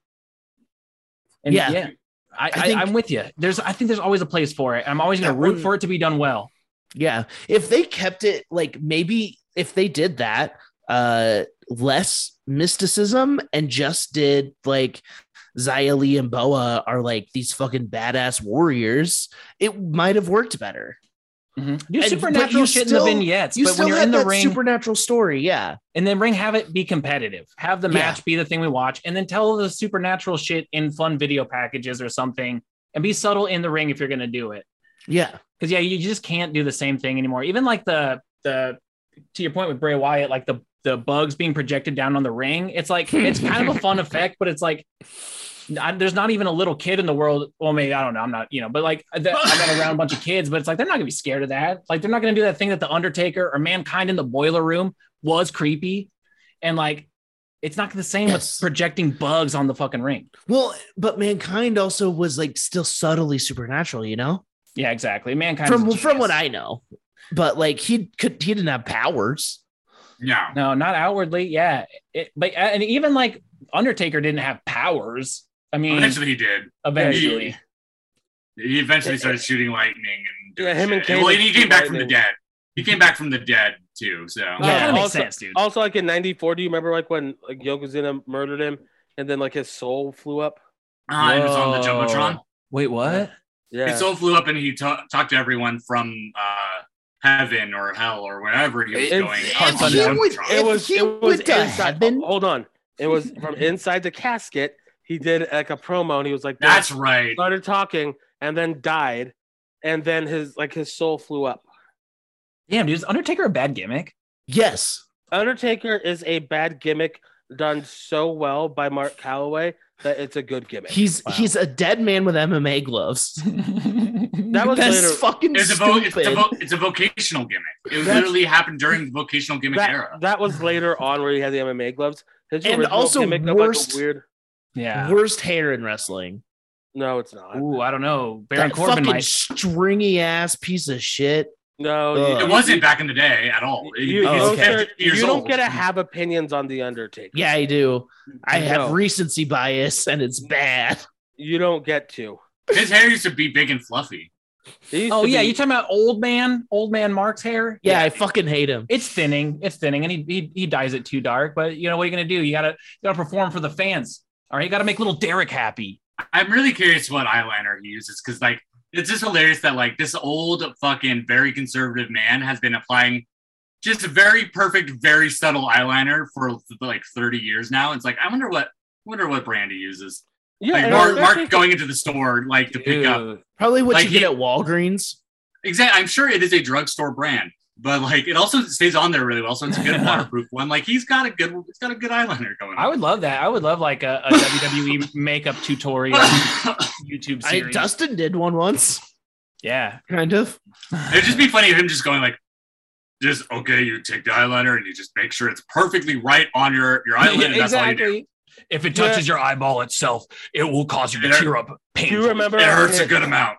His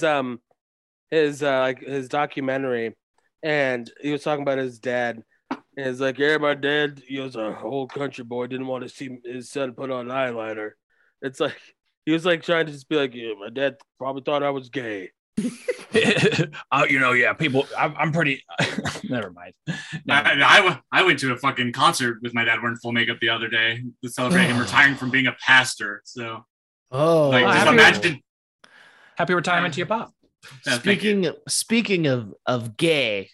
Oh, talking about flamboyant gimmicks. The gay dudes. Yeah, Billy and Chuck. What was it? So Billy and Chuck and Larry. So our longest episode ever is our one about queer wrestling. And there's a reason for that, and that's like there's a lot there. There's a history of look back on it, and it's bad queer gimmicks. I mean, literally since Gorgeous George, it was like playing the gay villain stereotype. Yeah. Also, it was one of the first gimmicks ever. Muhammad Ali based his gimmick on Gorgeous George, and shit. But then it's like it stayed that way forever. And then Billy Chuck is like the height of it, of going like the mid 2000s South Park gay humor, basically, like come to life. Yeah. Do you remember like when Rico like was their stylist, and then became even more effeminate when teaming with like the super straight wrestler guy Charlie Haas. And it's like come on. Yeah, God, Rico's like one of the best workers ever to like start way too late. He started when he was like 40. He was like the best worker in a lot of matches, but it's like, oh, he's way too fucking old already. Yeah, but then like there was so many of that like just those like gimmicks that's like, oh, they're bad guys because they're gay. And then Billy and Chuck is just like they almost did it right and then got cold feet. Yeah, they almost stumbled into something that felt real. Wasn't Glad like yes? Glad was participating with them. They thought they were doing it well, and then they were like, then the wedding happened, and Glad was so fucking angry, and I would be too. I am for myself in retrospect because back then I thought it was funny, but like I didn't understand some stuff back then. Like now I'm like Jesus, like why? There's one if you can do everything the exact same, if you just cut out them saying, "Oh, we're not gay, we're not getting married," but you still have the big Samoan guys come attack them. You still have Eric Bischoff like rip off the thing. All that could stay the same because then you can just push them as these huge baby faces that people and then have the wedding actually happen eventually. Yeah, and not get interrupted as baby faces, not as this like shock thing, but as like finally like they get to do this and people are behind them because they end up beating 3-minute warning, and like the two like gangster ass looking Samoan dudes get beat up by the quote unquote gay guys.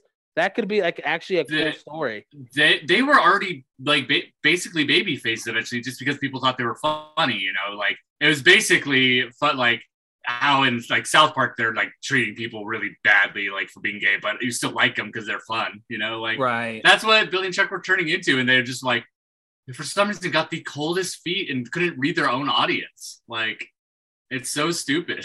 Yeah, it's true, and like especially around that time, like I feel like that was the height of haha gay funny, haha gay is funny, and so like there was all like there's always been this dynamic in wrestling is like sexy sells, and then up until recently it's gay is funny, and so it's like I feel like anymore, you know, obviously there's a lot of wrestlers like in an independent scene right now who are like proudly out, and that's a very big part of their character is their sexuality, but that's like I feel like pretty recent, right? Like I can't think of any other time other than like I mean in the US anything other than like straight fighting man, you know, was kind of like it just wasn't really acceptable as something real. And if you were the quote unquote flamboyant one, you were the heel. Yeah, it was like either you're used for a laugh, or they're gonna be, you know, or you get the shit beat out of you.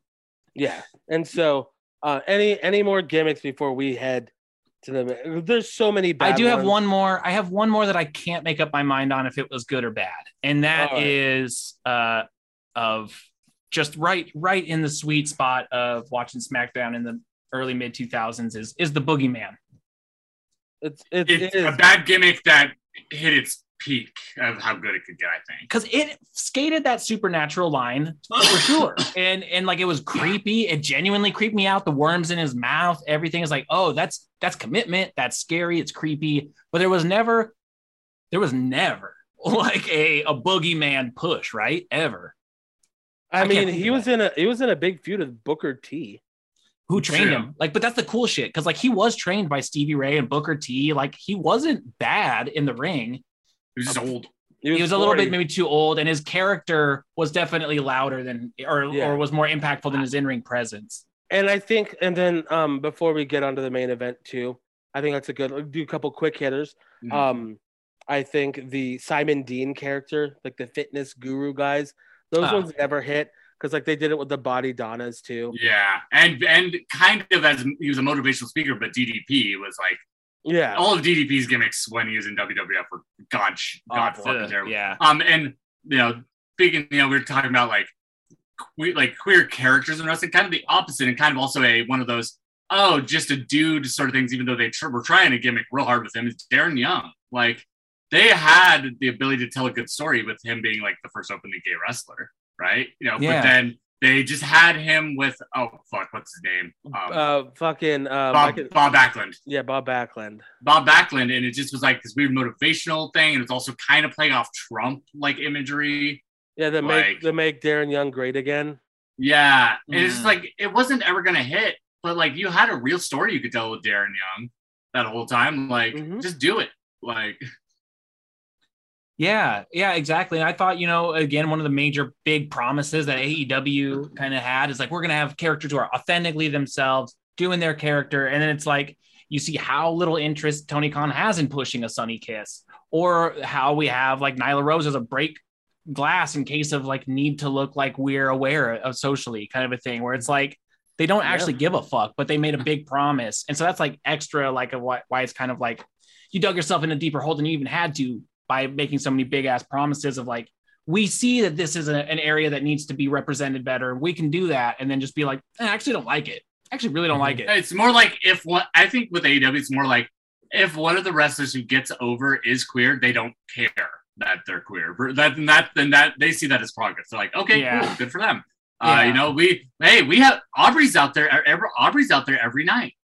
It's like we don't make a big deal about it. It's just how we don't make it. She's married to a man, but she's still openly bisexual. It's like, okay, that's just great for her. Like, still great for her. Like, that's not progress as a company. Like, come on. Right. Well, and in the world of wrestling, and maybe this is like, it is something. It's like Sonya Deville too.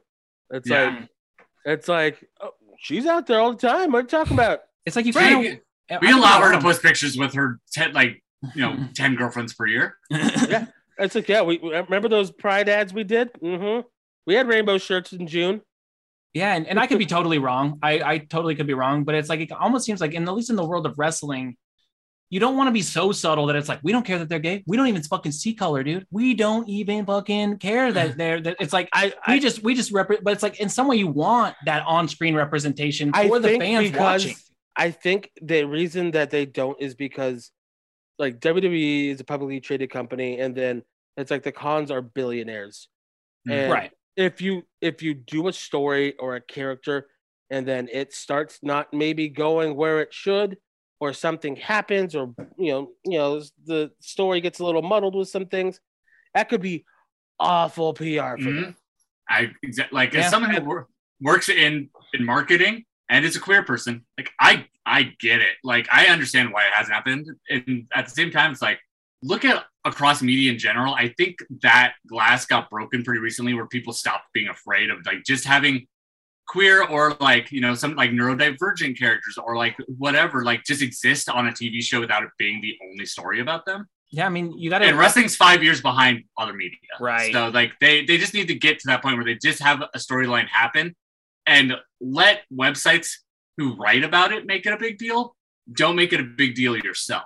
But that's gonna be so fucking hard for Stephanie to not pat herself on the back. And don't do it in fucking June. Yeah, do not. Yeah, they're gonna end up doing it in February, and it's also gonna be a black wrestler.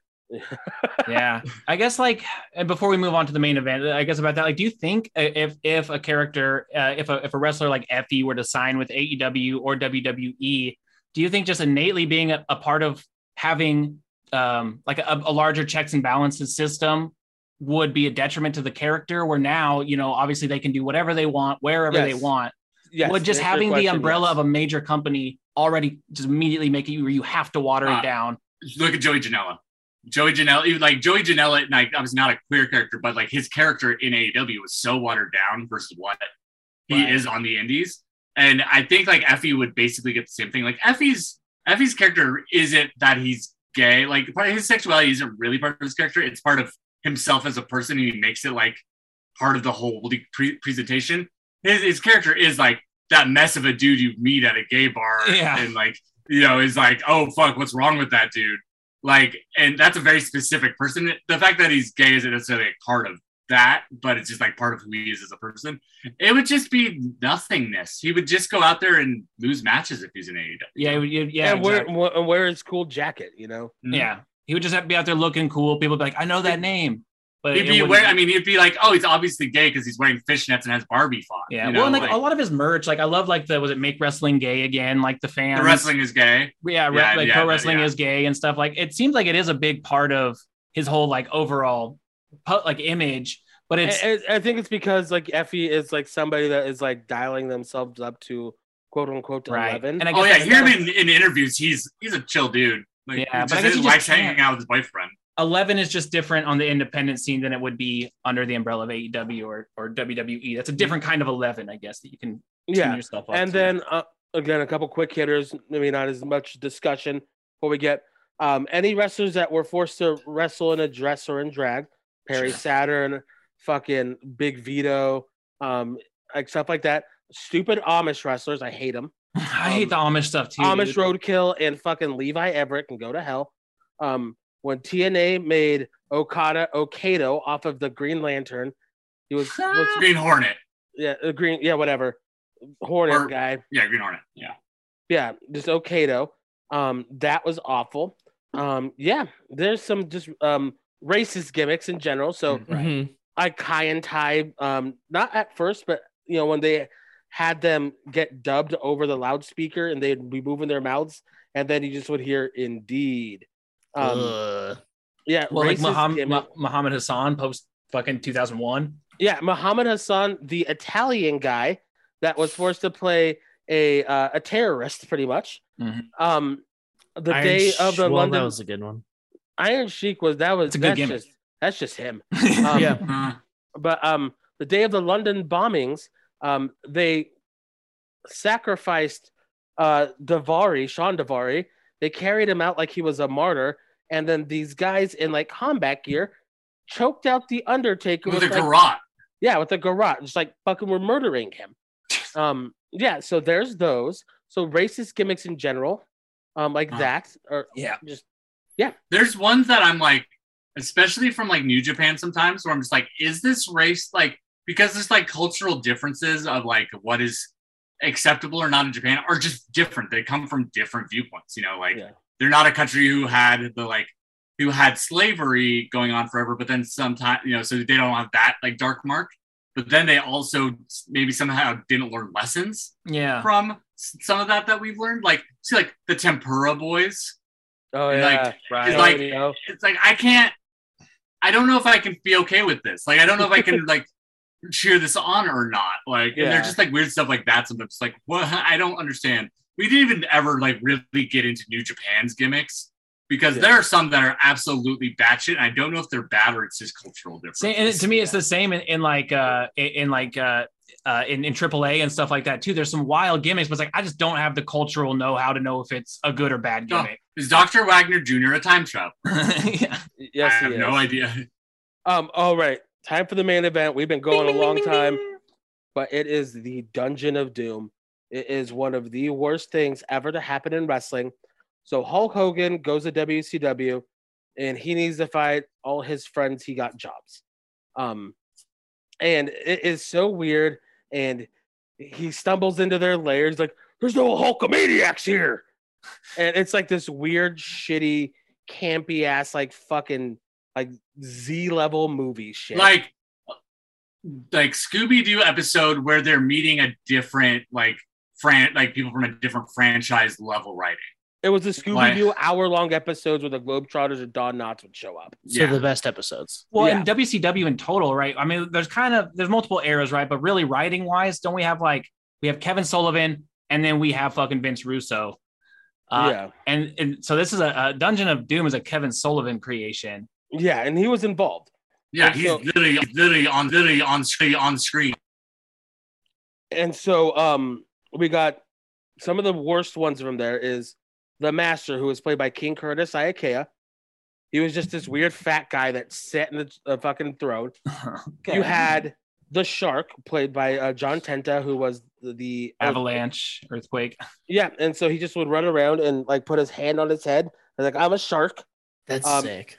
Which then inspired Shark Boy, which then became Shark Boy, like Stone Cold Shark Boy, like the weirdest mix of like just like rabbit hole. Yeah, there's just this weird like we are going to get a shark over. You had Loch Ness, who was a UK wrestler, who was of course the Loch Ness Monster, played by this big fat guy named Giant Haystacks, who was a huge wrestler over there, like in the UK, but this was his Giant Haystacks. Yeah, Loch Ness. You had like Gangrel and Luna Vachon kind of did a little run. You had Braun the Leprechaun, who was played by Sergeant Buddy Lee Parker. Hugh Morris, Bill DeMott, get it? Humorous. He was the laughing man. Sick. That was Bill DeMott. Wow. See, you're selling this for me. Yeah. You had like Vader, like which was fine. You had like here's like Kamala, whatever reason got a job. He was the Ugandan giant. He like his thing was he was a savage from Africa. Not the vice president. No. Oh, okay. No, and like his thing was he was a quote unquote savage from Africa. He didn't speak English, but he was really just some like fat guy from the South. His name was James. And then the big ones. One of the first big ones, and this was the Giant. He was originally billed as Andre the Giant's son. And this is Paul White. Yeah, this is Paul White. And he was back for revenge. Sick. And he actually won the title in his first match. What's he back for revenge from? Like, this industry killed my dad. Yeah, I guess so. And Hulk Hogan's fault.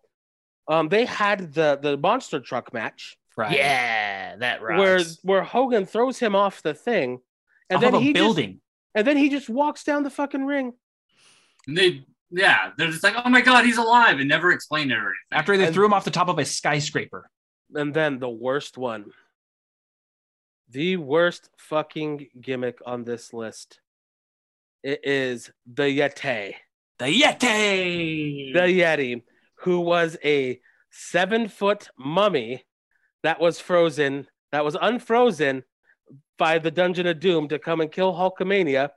and he was called the Yeti by Tony Schiavone, and he came out and he just dry humped Hogan. And he dry humped him. Not a joke. Dry humped Hogan in the ring. And I don't think wasn't it a guy? Wasn't it a guy? His name was Ron Reese. He wasn't very good. I don't know why I thought it was Kevin Nash for some reason. It's a Yeti. It's just a tall fucker. Just a tall fucking dude. Yeah, that's god awful. It really is like you can see the annals of history have shown us the times where they were just throwing shit at the wall to see what would get ratings. Because all of this there's an attitude era around all of this, but it's just a fire that you're trying to generate that is just not most of the times not going to catch. No. But we get all these little 3 to 4 week glimpses of just fucking awful attempts at really trying to get people really riled up over like crazy gimmicks. And it's fun, man. If you're sick and you just want to cruise through YouTube or whatever, there's some fun shit to watch from bad gimmicks. Bad wrestling is some of the best wrestling.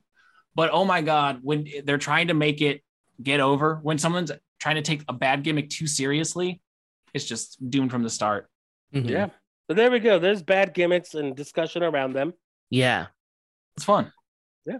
It's fun. It's fun because we still I can think of 10 categories that we didn't even go down those trails that are still around. That's how much stuff there is. Yeah, we didn't even get to bad gimmick matches.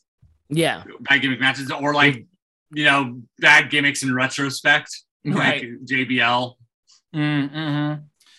Yeah, definitely. But that's that. That's that for today. Yeah. That's it. Yeah, that is the show. It was nicely wrapped up in a nice little bow. I tapped out a little bit ago. I'm sorry.